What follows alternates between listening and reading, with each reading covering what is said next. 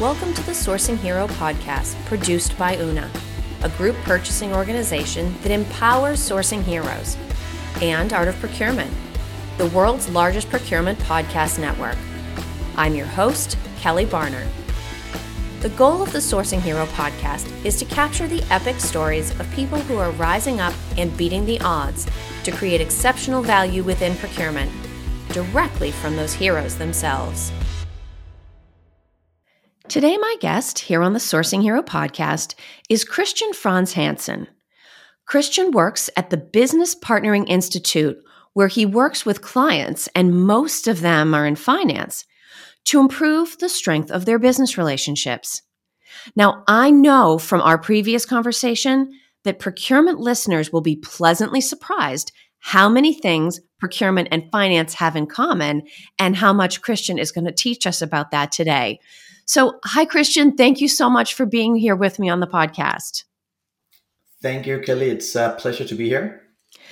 Now, I shared a little bit about where you work, high level, what the Institute does, but what else does it make sense for people to know about your professional background? I think, in essence, I'm a very curious nerd who has been working in the field between data and decision making for plus 10 years now in management consulting, and before that in finance. So I'm really curious to find ways to use my professional expertise to find insights in data, but use that to actually change decisions and make better decisions in the businesses that I'm part of. So I think that's my passion. Well, you're in good company, because we hadn't talked about this previously, but I'm an enthusiastic geek. So curious nerd plus enthusiastic geek hopefully leads to interesting conversation. So let's start, with some people stuff, right? Because procurement finance, at the end of the day, it's all people stuff. Why do you think it's so hard for teams like, whether it's finance, procurement, ops, human resources, everybody works for the same company, but they find it a challenge to work collaboratively? Why do you think that is? I think that's a really good question, and something we very often encounter. I see companies globally as a management consultant, and it's something that is just, whenever you get into a company, you'll find these silos and people having collaboration issues. So it's a really great question. Why is that? And in my opinion, there is something about company size, obviously, that as soon as you reach a certain size of a company, you start to see these silos, because people get so focused on doing the thing that they're put in place to do and forget about the holistic picture of the organization.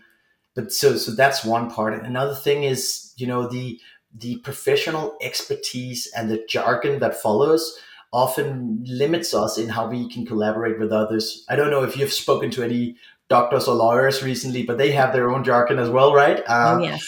And I have a lot of lawyers and doctors amongst my friends. So I'm saying this with lots of love, but they do tend to speak in a certain way and focus on certain things. And I think it's a little bit the same for me in finance, and maybe for you guys in procurement, that we have this, jargon and way of thinking of things that sometimes limits us, because we tend to not see the full picture or see it the way that other parts of the business might see things. So I think that is sometimes one of the things that makes it difficult to really collaborate effectively.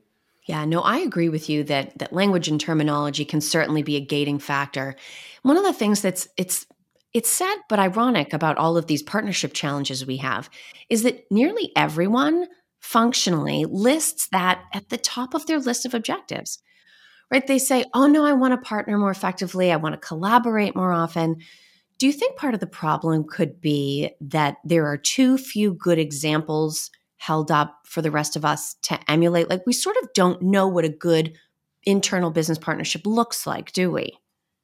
I, I do agree that it's rare that we see that, and people tend to do what they're good at in their functional area of expertise. So if you're in procurement, you focus on you basically getting the best deal, if you will, in some cases, and if you're in finance, you might focus on closing the books and getting the numbers right. And if you stay too long with other like-minded people doing just that, you tend to lose the focus on actually working collaboratively with business stakeholders, and that's really a shame, I believe. So I think, but I do believe that there are quite a lot of good examples in all companies. It's just it's not everybody who's equally good at it, but we all know someone who has this fantastic ability to create strong relationships across functions, and everybody knows this person, and liked and respected for their insights, right? So I do definitely think it's possible, and I think it's also something we can teach and become better at. Yeah. Now, one of the things, and I'll speak for procurement here, and then I'll be interested to get your point of view after years of working with finance. Um, we know what people say about us behind our backs, first of all, right? We know what everybody thinks of procurement. And we've been making a very strong effort to move beyond sort of this old command and control way of being seen, and instead to truly become trusted advisors. Have you seen anything or learned anything or heard anything in your time working with finance that might help us make that transition from, governance driven to more value oriented in terms of how others see us? That's a classical issue in finance as well. That you might be seen as command and control. We might be seen as the bean counters, or whatever terminology you want to use. So in finance, we often talk about, going from bean counter to business partner, or from, in some cases, from police to partner. So from that controlling aspect to the more partnering aspect, where it's about enabling the business rather than controlling it. And if I were to list, let's say, four things that I could come up with right here on in terms of what might help that transition is, then it's like the first one would be, it's a mindset kind of thing, that if we see ourselves in the function as you say, command or control, then that's what we'll be. If we change our mindset and start thinking of the business as our customers, or if you will, internal customers, then we start thinking about how can we help, what questions would I need to ask in order to help this business stakeholder make better decisions. So I think a lot of it comes down to changing our mindset. But obviously that's not all. We also need to have the second thing in place, which is the foundation in our part of the organization. I often see finance professionals who are stuck with extreme amounts of transactional work and overloaded with tasks. And if you have no free time whatsoever, it's surely impossible to become a good business partner and focus on everybody else's need, right? So we need to figure out a way to structure the organization in our part of whatever organization we're in a way that allows for good business partnering. So and Well, that's obviously then obviously on top of that, I would suggest as maybe a third point that yeah. training skills on top of our professional expertise is something we do a lot. We do a lot of business partnering academies with large international clients, where we literally train finance people in going from just being good at Excel to being good at other categories of capabilities as well, including business skills, understanding the value chain, maybe some technical skills, problem solving, as an example, also partnering skills, and even leadership skills, even Mm. self leadership. So how do we make time to do the right thing, stuff like that. So I think there are a lot of things we can do to make that transition. I'm interested to actually get a little bit more detail on one of the things that you offered up. Can you give me a few examples just so that we know what you mean? What are leadership and partnering skills? Like, what are some examples of the things that would fall into those buckets? That's another good question. We've created a full blown business partnering capability model for finance professionals. So it's literally 12 capability areas that you build on top of your finance expertise to become a good business partner. And it's quite a diverse capability model. So we don't expect everybody to be good at all, but everybody can improve in some of the areas. So in terms of partnering, as an example, we do train something as simple as how do you create trusted partnerships with the business.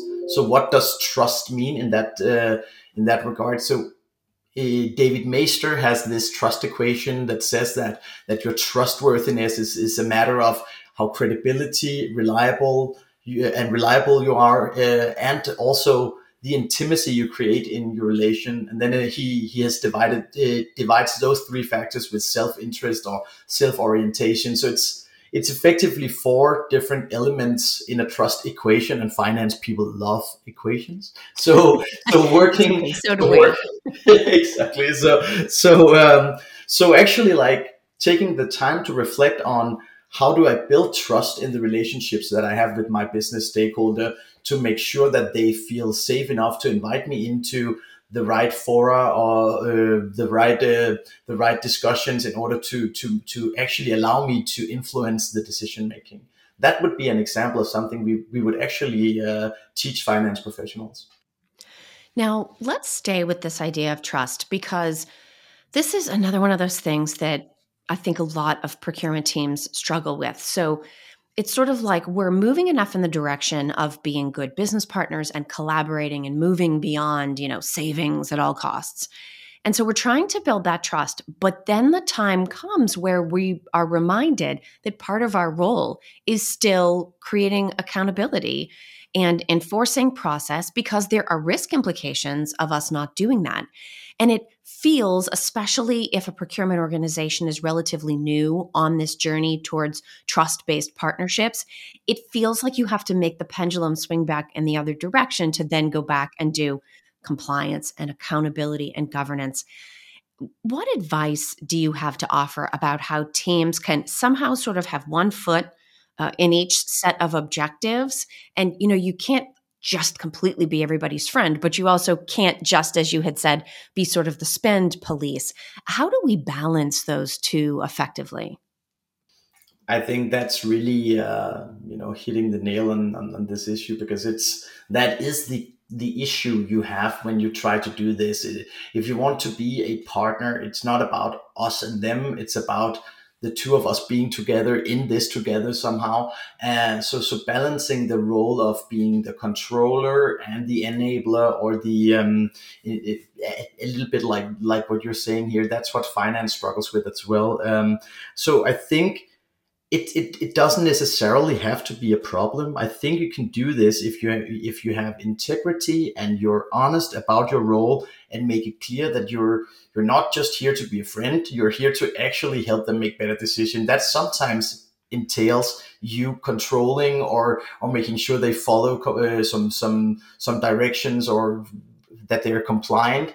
But it also means that you need to do something else than just tell them to be compliant. You need to also bring positive surprises. You need to make their lives easier as well. So you need to find a way to balance the two, where you, on one hand, do what you need to do in order to control and make sure things are compliant. But on the other hand, you also need to find opportunities to make their lives easier by providing relevant and timely insights, and making it easier for the business to do the right thing at the right time. So you really need to find ways to also bring those positive surprises, so it doesn't just become one-sided, if you will. And I see too many both procurement and finance people who are a little bit stuck in that role of always being the annoying person who tells the business to do something differently or follow the rules, and rarely do they come with recommendations on how things could be changed and make their lives easier, right? And then in the end, nobody wants to invite you to take part in the decision making if you're always just the annoying person who talks about compliance, right? Well, I like this idea of positive surprises because, especially over the last few years, all the surprises have been bad. Like, oh, sorry, your ship is stuck, or oh, sorry, that suppliers having financial trouble, or that report that you thought wasn't due until next month is now due next week or tomorrow. A positive surprise can be like, hey, we've automated this thing so that now it's faster, it's quicker, you have direct visibility. It doesn't seem like there are quite enough positive surprises, but if we can find positive surprises to offer, we should certainly emphasize rolling those out and celebrating them, shouldn't we? Yeah, definitely. And I think what it actually comes down to in some cases is that you have to be more proactive than reactive, right? So in finance, we tend to look at what already happened. We look at the numbers and tell what was the variance last month, something that already occurred, right? And the business stakeholders that we service, they're eager to know what's happening tomorrow. They need projections. They need advice on how to go forward, right? So when we put ourselves in their shoes and start looking forward, and then we start becoming proactive, and then it's much easier to bring positive surprises, because then you have the same point of view as the business stakeholder you support. And then you're not just a person who tells them what already happened, but you're actually someone who can bring insights about what to do tomorrow instead, right? And I think that might be a little bit the same in procurement, though. So if you can somehow foresee what the business will need going ahead, rather than just reacting to their demands when they are already there, then I think that really makes it easier to come up with such positive surprises, if you will. Absolutely. Now, one more question that I want to ask you on this topic. And actually, it's interesting because you and I had already planned to talk about this. And then just this morning on LinkedIn, I saw a post from Anthony Clervy, who actually heads the team at Una, where the sourcing hero lives. He'd shared something about reading the room, and whether your room is a big conference event or a restaurant or a conference room with just two other people in it. It's so important to stop and sort of pick up those cues. And what you and I were going to talk about that I think links very closely to this is the idea of knowing your audience.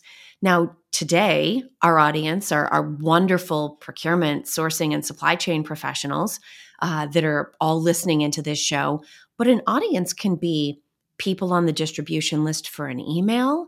They can be people on a Zoom meeting or in a call with you. So audience has all different kinds of meetings. And sometimes an audience is just one person. How do we need to be thinking ahead, if possible, to your last point, so that we're presenting each set of information in such a way that that specific audience will get from it what they need? That's a great question as well, Kelly. I think this is something we can all learn, both to enhance how we work together internally and our teams, but specifically also on how we engage with our business stakeholders. So what we tend to work on is, obviously understanding personality profiles a little bit more. Some of you might use Myers-Briggs or Mhm. DISC or other models, but having that in mind, and knowing that people are not the same, and you might have an insight, but the way you have to deliver it to different audiences really vary quite a lot depending on personality profiles and who's sitting in front of you, right? So being able to spot the clues of the people or the person that you're sitting in front of, and understanding, what it takes to influence that kind of personality type is a really strong capability to learn. And it's not easy, but there are quite a few things to do in terms of, learning what signals different personality types send in terms of how much detail they want, how much insight into the background and calculations they need, or if they just need a quick and dirty advice, if you will, on something. So being able to spot the clues of different personality types is really something to look into in order to really target your audience in a better way, I guess. Yeah. Now, one of the things that I want to do with you before we wrap today, and regular listeners will know that this is our tradition. Every guest on the Sourcing Hero podcast is given a pair of questions. Now, Christian, here are the rules of this little game we're about to play. I'm going to give you two questions. You can answer whichever one you like, and there are no wrong answers. So you're absolutely guaranteed to win. Does that sound okay? Sounds like a good game. Yes, this is a good game. The downside is there's no prize, but the good news is you definitely win. So let me give you your two options.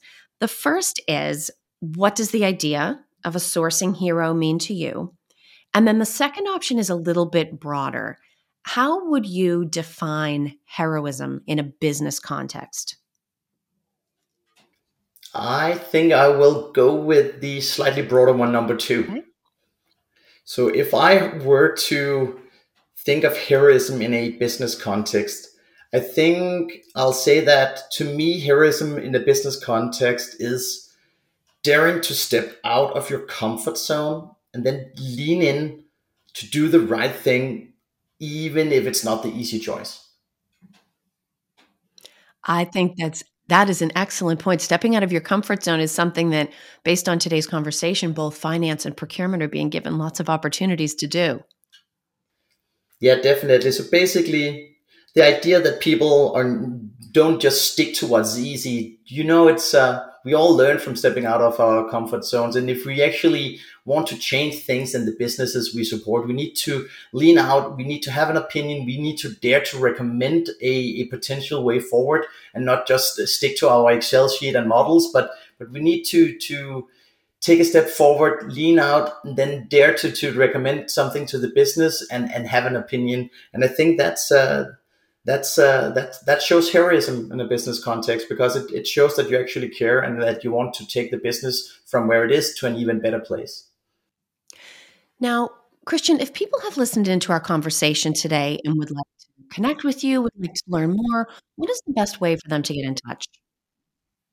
I think find me on LinkedIn, or Business Partnering Institute on LinkedIn. I'm fairly easy to find in there, with articles being written almost weekly and posts almost daily. So link up and then follow me on LinkedIn. Then I'll be sure to share some stuff about business partnering and stuff that can also be used by procurement experts. Excellent. Well, thank you so much for being with me today. You're very welcome. This was a pleasure. Thank you for listening to this episode of the Sourcing Hero podcast. Join us again next time for more true stories of sourcing and business heroism performed by your colleagues and peers. Look for the Sourcing Hero wherever you get your podcasts, and don't forget to subscribe. Finally, don't forget, sourcing heroism is taking place all around us every day. Keep your eyes open and you're bound to see it. Until next time, I'm your host, Kelly Barner. Stay well, and always remember that you can be a hero too.